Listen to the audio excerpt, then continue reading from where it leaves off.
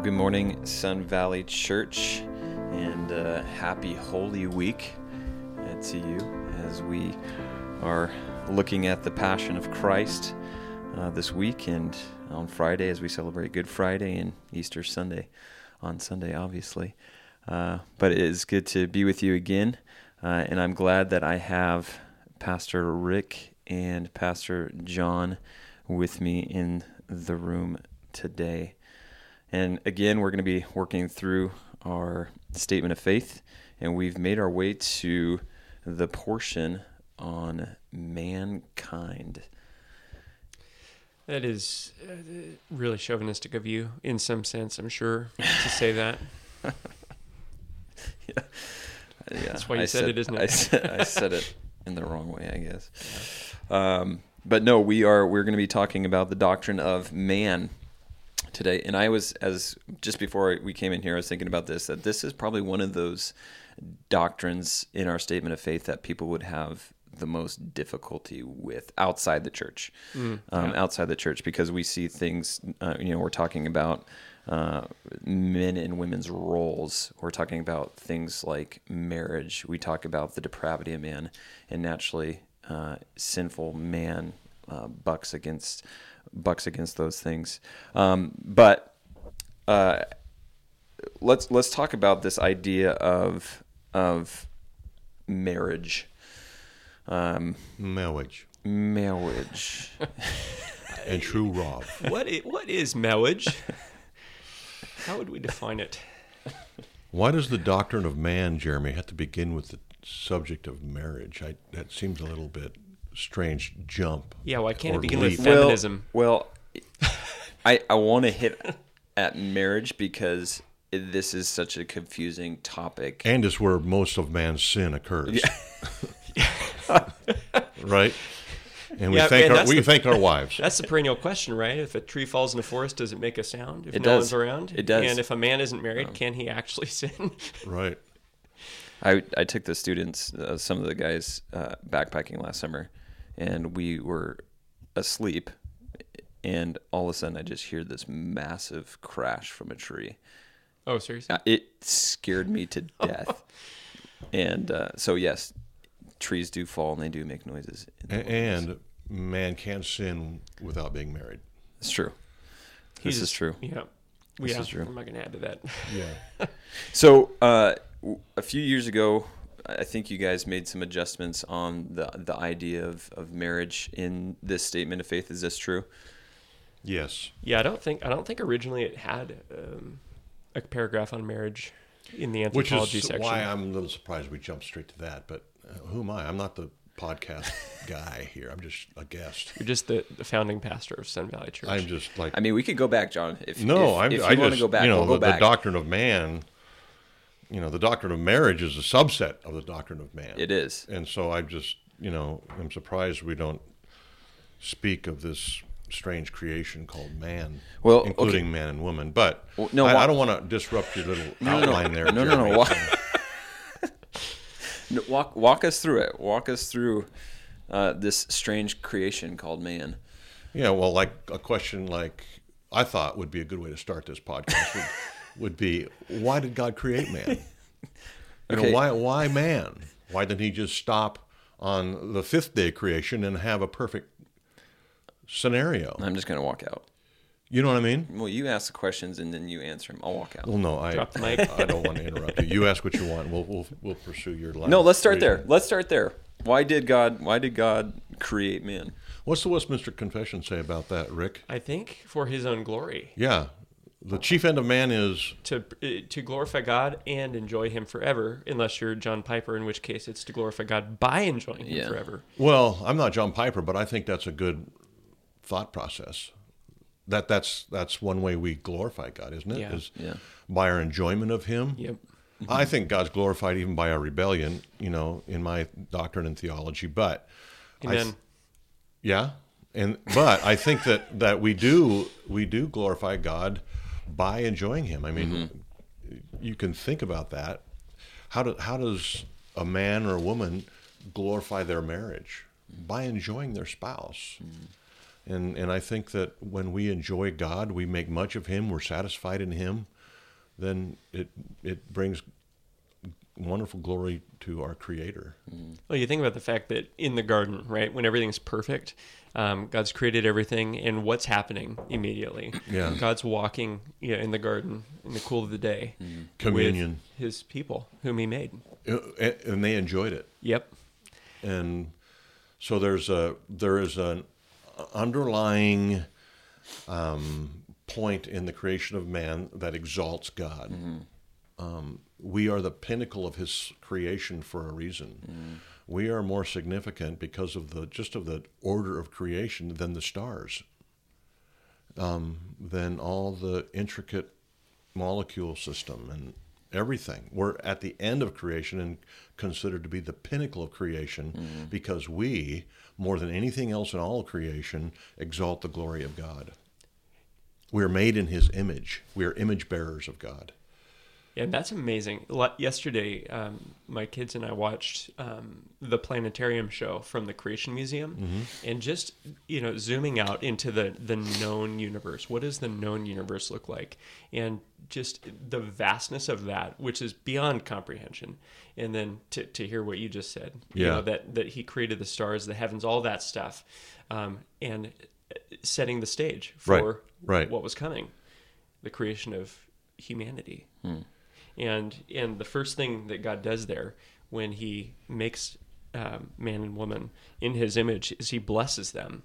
And this blessing is commonly known as the dominion mandate or the culture mandate. And he says, be fruitful and multiply and fill the earth and subdue it and have dominion over the fish of the sea and over the birds of the heavens and over every living thing that moves on the earth. And then in chapter 2, which I believe is a zooming in on what God did on day 6, he says he put the man in the garden to work it and keep it. And that image of that garden you move forward to the building of the temple, and you see the temple frescoed with trees and fruit and garden imagery. And so you had this, that's where theologians get this idea that we were set on this earth in the middle of a garden in order to spread that garden temple, as it were, to the ends of the earth and fill it with God's worshipers. And then entered sin. Yeah. And of course, sin is much about our story as anything. Our first parents, drew us into that. And it wasn't because they were so weak and vulnerable. It was because of, that we would have done the same. People get all up in arms about, Adam's weakness and lack of leadership and Eve's, vulnerability and all that stuff. When, in fact, we're all like that. We would have all pulled the same stunt. Oh, yeah. Some of us in this room more than others and more quickly than others. But Well, there's some debate on whether or not the original sin had to do with fruit or fossil fuels. But either way. No, right. See, there's politics all over again. But, yeah, so sin is a big part of the doctrine of man. I mean, it's actually got its own subset called hamartiology, the doctrine of sin, but it is a subset of the doctrine of man. But even in that, I mean, the beauty of God's plan in exalting himself through the use of the fall of man into sin is a spectacular doctrine in and of itself. A lot of people, I talked about this a few weeks back in the sermon in Psalm 119, but the dismissal from the garden, I think most people on a superficial level, as they read through that in Genesis, think of that as a great point of sadness in human history. But in fact, it's an act of God's grace and mercy to be expelled, because in the garden there's no death, and sin was initiated in the garden. And so had they been allowed to remain, no death, and yet in sin perpetually, can you think of that? That would be a horrible thing. But because of being expelled from the garden, death was allowed to enter the human race, and with death, redemption. That's the only way. And so God in his plan, it wasn't plan B, oh, now what am I going to do? They sinned. No, that's not how it worked.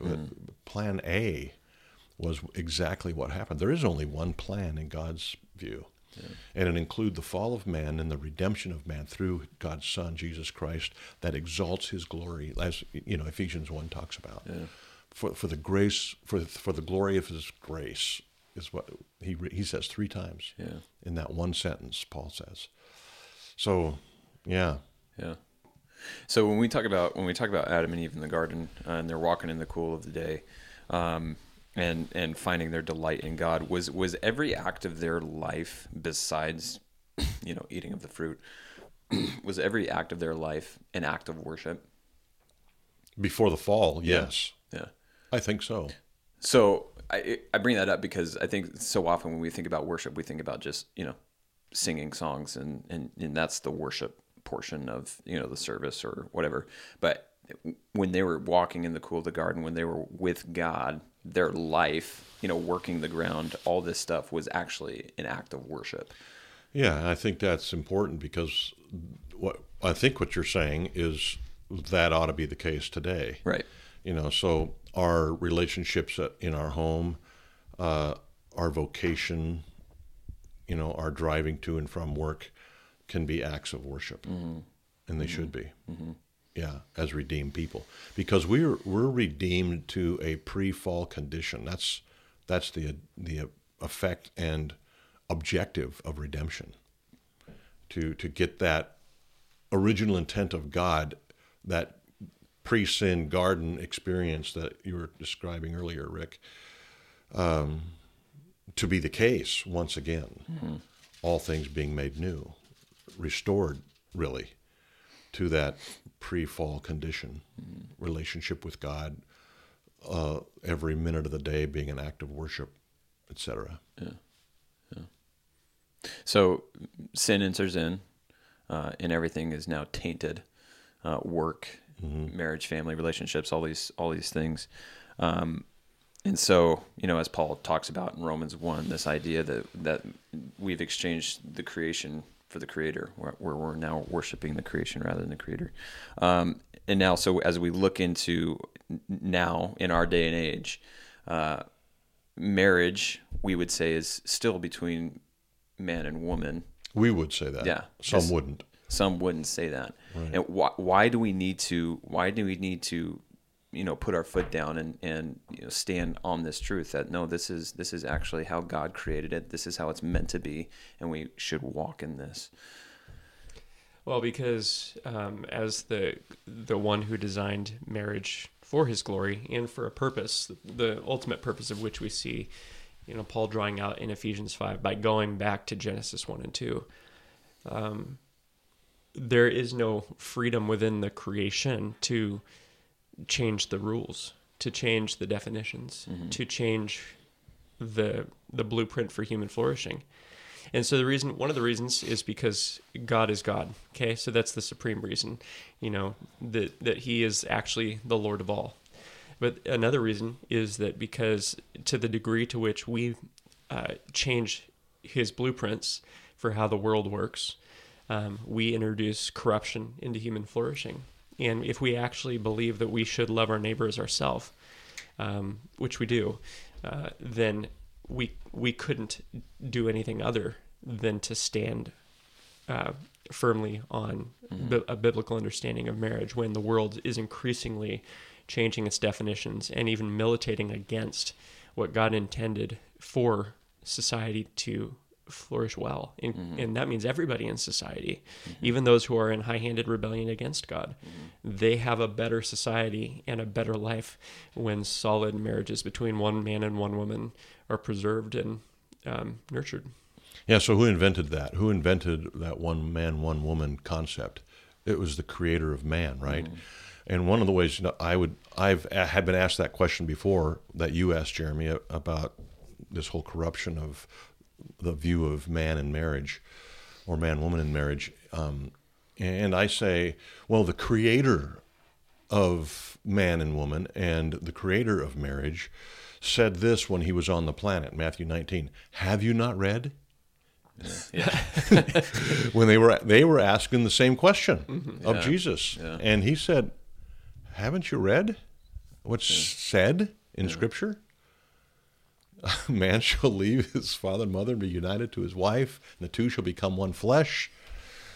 Jesus's answer was what you just gave, Rick. Haven't you read? This is what it says. God's in charge. He gets to say he's designed it. This is his universe. Mm-hmm. You make your own, you can say man can marry man. Mm-hmm. But until you make your own, then we have to abide by the Creator's standards, the Creator's design. Mm-hmm. Haven't you read? Yeah. And it's interesting looking at Romans 1 when Paul's cataloging the universality, right, of human sin. Because at the end of that chapter, he mentions a list of things, which includes disobedience to parents. So this is not a singling out of one type of sin over another. But he goes through a progression of what rebellion looks like in a culture. And he goes from idolatry on. And one of the gross manifestations of rebellion against God is sexual perversion. And that we're talking adultery, we're talking homosexuality, the whole 9 yards. And we're seeing that progression play out over the last 70, 80 years in the United States. Mm-hmm. That seems pretty judgmental to me, Pastor Rick. I've been accused of that before. So what do you say about that when someone says, I said, you've met my boss. I've worked for him for 10 years. And I've learned from the best. No, we get back to human flourishing. Yeah. That it's actually, and you actually, in all honesty, John has really made this point a number of times well, that love doesn't patty cake around what true goodness is for the sake of not offending somebody. Right. And I think one of the examples you use most commonly is a doctor treating a disease. Yeah. He could make you feel better, like emotionally and mentally, by saying, hey, you're good. Let's take the wart off your toe. He forgot to mention the lung cancer. Yeah. Or didn't want to offend you, so he didn't mention it. He didn't want to offend you. Right. I mean, seriously, that is what we're dealing with here. When we put our foot down, as you said, Jeremy, on these kind of doctrines, as offensive as they may sound to the world, and even to, I would say, sadly, to some in the church, and this is becoming more and more of an issue in the church, universal, maybe not the true church, but the church nonetheless, the visible church. This is because we love people that we put our foot down, that we stand on the truth, because we want people to be happy, joyful, fulfilled, blessed, intimate with God. And you can't be when you start eliminating doctrines because of your distaste of them. Yeah. No matter if it's, premarital sexual relationships, extramarital sexual relationships, same-sex sexual relationships. None of those we are standing up against one over the other. We're saying they are all aberrant. Yeah. And we say that not because we're trying to elevate ourselves and minimize or put down others who, struggle with these things or believe in those things. We're saying that because we believe God's intention for mankind is to enjoy Him forever, as we started this podcast with.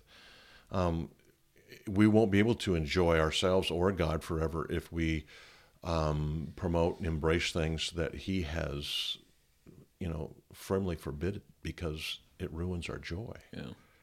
Yeah.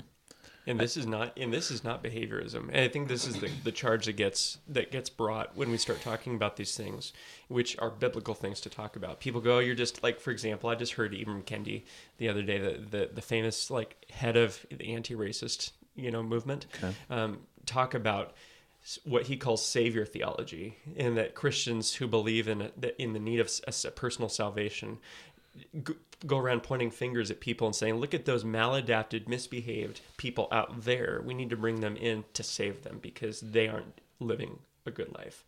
And that's a total misrepresentation of what the Bible says. We never go up to somebody in any conversation like this, like whether we're talking about homosexuality or whatever, and say, you're a homosexual, you need to repent so that you can be saved. Well, their homosexuality isn't their root problem. Their root problem is that they're a creation who has rejected their creator and the salvation he's given through Christ. But unfortunately, we do have people who are self-professing Christians who are doing that. And we would say the same thing to them. Yeah. Yeah. So we would say also, gossip is just as damning as any other sin that we would list or that they would list. Sure. Those things separate us from God and ruin that creator relationship that's intended by God to bring him glory and us joy. Yeah. And so the fundamental need of every person is not to leave off gossip or to leave off homosexuality. It's to be restored to their creator through Jesus Christ alone. Yeah. And having embraced their Savior, those things slough off. Yeah. 100% of the time. Yeah. And not, and we're not talking about perfection. We're talking about a life that embraces Jesus Christ as Lord. Yeah. Because you can't have him any other way. Yeah. Than as Savior and Lord. Yeah. I think I'm not sure you're going there, Jeremy, but I think the church sometimes misrepresents God and the gospel by condemning the famous sins. Yeah. And I mean, that's common. Yeah. And unfortunate, in my opinion. I think we have alienated people who need Christ, obviously, because of the evidence we see in their lives. But no more than I need Christ, who don't have that type of evidence, those famous sin type evidence. But I've got plenty of evidence of my need for Christ in my life, even today. Yeah. And so I think it's important that we clarify that with people as we talk about the doctrine of man. Yeah. As you guys were talking about, I thought about 1 Corinthians 6, and Paul kind of lists off this list of sins. And he says, or do you not know in 1 Corinthians 6, starting in verse 9, or do you not know that the unrighteous will not inherit the kingdom of God? Do not be deceived, neither the sexually immoral, nor idolaters, nor adulterers, nor men who practice homosexuality, nor thieves, nor the greedy, nor drunkards, nor revilers, nor swindlers will inherit the kingdom of God. And such were some of you. Yeah, and so and the list there is not comprehensive, but it covers the spectrum. Yeah. Right? Yeah. I mean, we have swindlers. What are those? Those are manipulators. Do you know any manipulators? Yeah. I know a lot of them. And a lot of them that I know call themselves Christians. And so I think that's really important to view it that way, to see things as they are. Yeah. So what we're saying is the loving thing to do is not just turn the other cheek and just go, oh, this is okay, but approaching it and going, we need to get to the root of the problem here and hit at sin, which is the most loving thing we could do, right? Right, and I would add, not in a condemning way. Okay. I don't think we need to be trying to shame people in their sin. I think we need to show people a Savior. Yeah. That's our objective as a church. Yeah. I'm not saying we put up with sin. I'm not saying that. Don't misunderstand me. I'm saying we don't shame sinners. We show them Christ. Yeah. That's what we do. Yeah. I mean, it seems like that's what Jesus did. Yeah. Well, yeah. I mean, even inherent into the message of salvation is that Christ bore our shame. And so, we could point at sinners, in which case we'd also have to point at ourselves and say, shame on you. And that would be justified, but that's not the way, right? We rather point to Christ and say, look at him who bore our shame and carried our sorrows. We already have enough shame and guilt inherently because we recognize that we have done poorly, to put it mildly. Yeah. And so the message is not go get those people to put away their evil. Yeah. The message is what Paul said there in 2 Corinthians 5. We are ambassadors for Christ, God making his appeal through us. We implore you on behalf of Christ, be reconciled to God. Yeah, and in that same passage, he talks about being an aroma. Yeah. An aroma for Christ. Yeah. That's an aroma of the gospel. Yeah. In other words, it ought to be attractive. Yeah. The gospel ought to be attractive. Jesus did not come into the world to condemn sin, but to die for sin. Yeah. And so it ought to be an attractive conversation, not a condemning one, where you name sins and then associate sins with certain sinners and, with the finger wagging, say, you need to change. Yeah. No. Yeah. That's not how it works. Yeah. That's not the gospel. Yeah. Because you can't. You cannot. Change. You cannot. Yeah. And Jesus, part of that message is repent, which no matter how well you're loving somebody and how beautiful you're portraying Christ as, because you can't portray him beautiful enough because he's more beautiful than we can possibly describe. People will hear, because part of the gospel message is repent, repent. And people will hear that because we have to, if we haven't preached repent and believe in the gospel, we haven't preached the gospel. But people will hear the call to repent and the call to leave sin in repentance and say, well, you're condemning. But what we're talking about are two totally different things. Right. There's the spirit of condemnation, which is judgmentalism, which Jesus condemns in his people. But then there's the call to repentance, which in the context of a gospel presentation is essential. Well, and not only essential, but it's supernatural. Yeah. It's something that I can't make my children repent. Right. I can't make my neighbors repent. I can't even make myself repent. God must grant repentance. And if you think about that just for a second, you realize that calling people to repentance isn't condemnation. Yeah. At least truly calling people to repentance cannot be condemnation. Yeah. It's a call to respond to the grace of God. And only through grace and mercy can you, me, or our children repent. It's something that's granted. It's a gift. It says in Acts 13, the gift of repentance was given to the Gentiles. Yeah.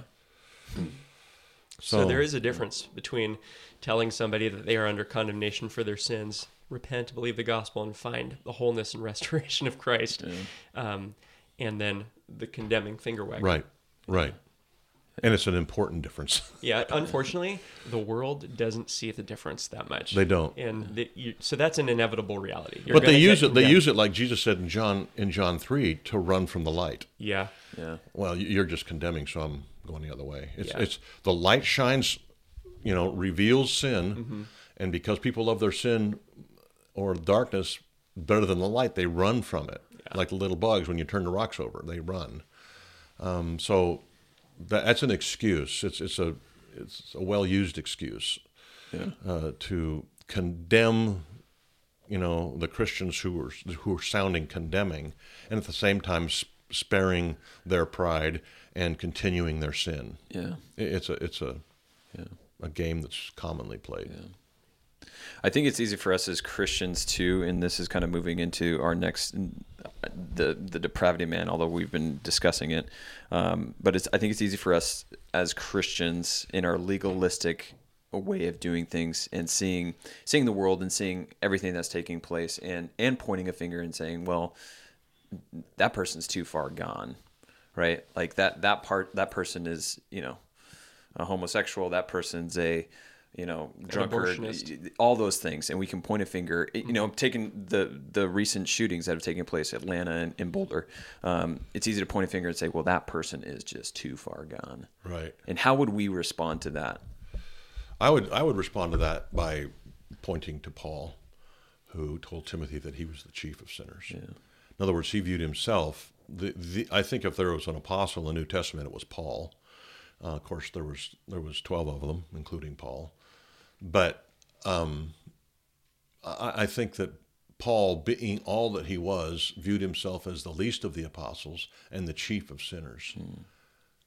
What that means to me is God can change anybody, including the murderers in Boulder and everywhere else in the world. And so, they're not beyond the grace of God. God's hand is not too short to save, as Isaiah says. So, that's how I'd respond. Yeah. When someone says, I've done too much, God can't forgive me, I say, are you dead yet? Yeah. Because that would kind of be the point of no return. Like if you've rejected Christ and you're died. Yeah. But you're not dead and how yet. much worth is the death of Christ, the Son of God? Did his death only cover certain sins, like The ones past this line, no. Yeah. Sorry. No, that's not there's no limit on the value of Christ's death. Yeah. Well, I think there's something instructive even in the manner of Christ's death. Yeah. Right? Roman crucifixion was something so horrible that a Roman citizen could not legally endure it. But the lowest of the low could, and they did. And that's the death Jesus died. So, the punishment that was reserved for the most vile people is the death that God's Son endured. And I think that tells us exactly how far his grace reaches. Mm-hmm. Yeah, and why was the death of Christ on the Roman cross any more effective, efficient, salvific than the thousands of others that died on that Roman cross? Mm-hmm. Because he was perfect. Yeah. His perfection and death, innocent death, on the cross covers the worst of sins. So perfection balances out, if you will, the worst of sins. If you're looking at it as a scale in terms of the efficaciousness of the death of Christ for sinners, you're asking, is the mass murderer forgivable, right? Well, how perfect is perfection? It's perfect. It's the exact opposite of the worst of sinners. And so the death of Christ is sufficient for the worst of sinners because it was a perfect life. It balances out everything that's the opposite of that, the imperfect, what we might describe as the worst of sins, the mass murderer. And yet it's forgivable because of the perfection of the one who died. Yeah. Yeah, I love the stories throughout the Gospels of Christ dining and feasting with the lowest of the low, eating with the prostitutes. Like the Pharisees, you mean? Yeah. Yeah. But there's one story that always stands out to me. It's when Jesus is entering Jericho or he's coming out of Jericho, and there's the two blind beggars crying out, Son of David, have mercy on me, heal me. And the crowd is walking before Jesus, and they tell these two blind beggars to basically shut up. Like, he doesn't want to talk to you. And I can't help but think or put myself in that situation of being in that crowd when there's probably a majority of those people had just experienced the same kind of healing that those blind beggars were asking for, like, and they're there saying, no, like, he wants nothing to do with you. And okay, you're blind. Yeah. You're a beggar. Yeah. You got stinky clothes on. Yeah. And how that was Go that was through the me. list. That was me. Yeah. Yeah. It's such a wonderful Savior as we sing about. No, and every one of the gospel stories is like that. Yeah. 100% of the time, I believe, and I haven't done a research analysis of this, but I'm gonna throw a number out there. Legalistic self-righteousness begins in a Christian begins with forgetting what Christ saved you from. Right. Because you can't meditate on the gospel for you. As God in Christ forgave you, so forgive one another. Yeah. And so unforgiveness also begins there. Yep. So all these things where we turn against and become the servant who beats the one who owed us 100 pennies when we owed $1 million, that begins with forgetting the gospel for us. I just read this morning in Luke the story of the lady who was a sinner who came and with her tears, wet Jesus' feet, and she wiped them with her hair, and then Jesus turned to the Pharisee who had invited him to this, uppity, dinner party, and this Pharisee was trying to impress Jesus, but Jesus turned to him and said, "Now, answer me a few questions." And he went through this whole thing. He goes, if you had a debt, or two guys had a debt, and they were both forgiven, but one was a huge debt, one was a little debt. Who would be more thankful? And the Pharisee rightly answered, and Jesus said, "Well, you've answered rightly. The guy with the more debt." And then Jesus says, "Well, look at this lady here. Yeah. Since I came here, you didn't wipe and clean my feet, but she hasn't stopped. Crying and cleaning them with her tears, and you didn't offer me anything, and look what she's done." Yeah. Who's forgiven here? Yeah. It's an awesome story. Yeah. All of those are awesome. Those are Yeah. great. Yeah. Yeah, we have a wonderful gospel, a wonderful Savior who died for our sins. And we hope that you would join us as we reflect on that truth and celebrate that truth this Friday, on Good Friday at 7 p.m. And then again on Sunday as we celebrate the resurrection of our Savior on Easter Sunday. Church, we love you. We hope this has been encouraging for you and challenges you, and that you would take that gospel message out to a world. We pray that you would be blessed by it. Have a great day.